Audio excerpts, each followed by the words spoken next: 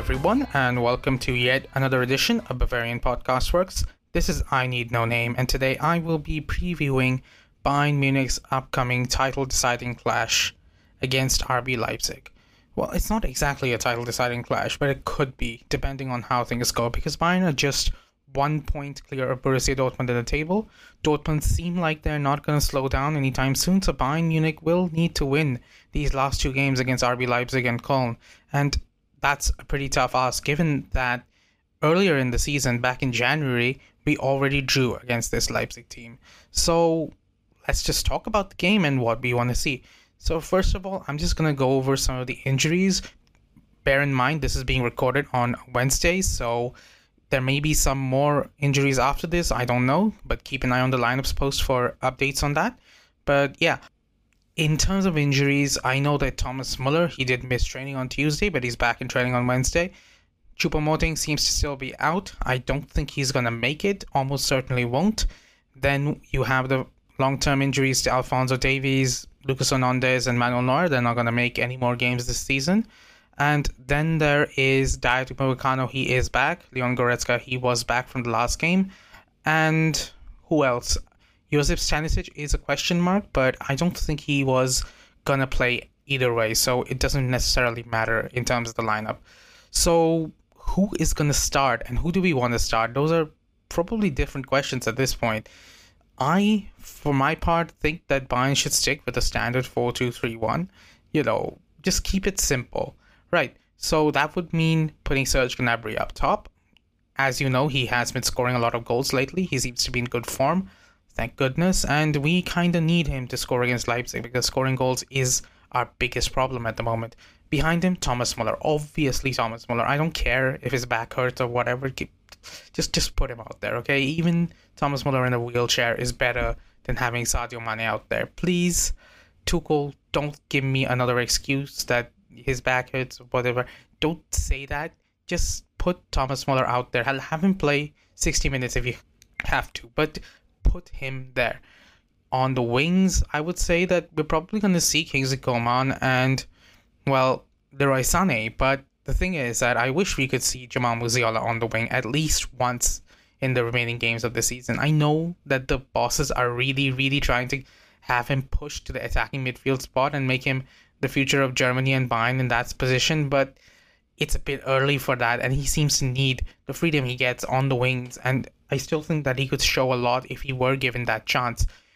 However, in the meantime, Coman and Sané are performing well. Sané did score in the last game, a beautiful assist, I think it was, from Mazraoui, or I may be thinking of the game before that. It's all starting to melt together in my mind, honestly. But yeah, Sané is in good form. He has been playing well, and I think he's going to play on the right. I know that a lot of people in the blog, they think that Sané should always be played on the left because he's so much better there, and that's where he played under Pep Guardiola at Manchester City. But I think that they're neglecting the fact that this season, when Sané has been at his best, he was played on the right, and that was with Nusser Mazraoui.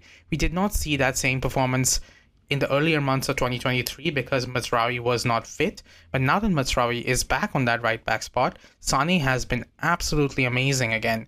And this is just common sense. If the right fullback is there to provide proper support to the right winger, then obviously he's going to do much better. And having someone like Mazraoui there instead of someone like who is more defensive, someone like Stanisic or Pavard, both of them are pretty decent at the position, but Mazraoui just brings a different gravy. So that's why I think Sané is, if he does play, he's going to be played on the right. In midfield, I would actually, despite everyone's misgivings about him, I would play Goretzka, I just think that Goretzka hasn't been as bad as Bayern Munich fan base has been making it out all season. I'm actually kind of baffled by all the criticism he gets. He hasn't been that good, don't get me wrong, but, given the context of our midfield and our entire team this season, Goretzka has been pretty much performing about par, in my opinion. And there's no real reason for us to panic and say that he is completely done for and he is completely washed and we should get rid of him. It doesn't make sense to me. I know that maybe Gravenberch would be a better option maybe at this stage, but Gravenberch is not starting. I know that he has had a few good performances under Tuchel, but Thomas Tuchel does not seem like the guy who's going to give him a chance in such a big game. And therefore, I would like to see a pivot of Goretzka and Kimmich, with Kimmich playing in front of the defense. This might be the last few times we ever see that kind of formation from Bayern Munich, because Kimmich is set to move into a more of a number 8 role in the coming season. That's going to play havoc on our entire team structure, but, well, whatever Kimmich wants, he gets. So this is pretty much the last time he's going to have to actually play a defensively aware game at DM. So good luck to him, I guess. I hope that he plays well, because he has been one of our best performers recent weeks.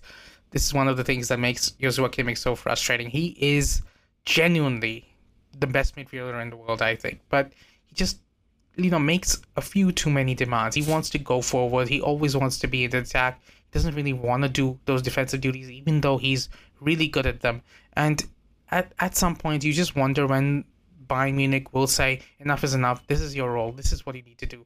And I also think that perhaps the rumors of him being linked with Real Madrid, Barcelona, etc., those are playing into it, and the bosses are terrified of ever going against Joshua Kimmich in case they annoy him and he decides, no, I think I'll just go to Real Madrid when my contract expires. That you don't want that to happen. But I don't know if the alternative any better. Finally, in defense, I would say Cancelo and Mazraoui, they're pretty much locked in. And Upamecano, I think he's in a very difficult spot right now. I think Tuchel has lost his trust in him. Upamecano, when he was here before, he had the support and backing of Nagelsmann, who knew him from RB Leipzig and therefore relied on him and knew how good he could be. Whereas Tuchel's experience with Upamecano is mainly those big mistakes against Man City. So Upamecano is really going to have to perform to get his spot back. In the meantime, you have Pavard and De Ligt, who are performing really well. De Ligt, essentially, I cannot find a flaw in his game at the moment. He is just rock solid in every single game that he plays, and Pavard really complements him, because Pavard makes up for De Ligt's lack of pace, basically the same way that Upamecano did. And while he doesn't have the same forward passing capability as Upamecano, we don't really need that as much when Mazraoui is there just a few yards away from Pavard at any given time, ready to drive the ball forward with him. And then I think Jan Sommer is the last candidate, obviously, in goal. He did miss day-to-day training because of apparently gastrointestinal problems, so keep an eye on that. There may be a chance that we see Sven Ulreich in goal, but in my opinion, it's not going to matter. It's not going to be the make or break thing, whoever plays in goal. Whatever makes a difference in this game will be in attack, both teams.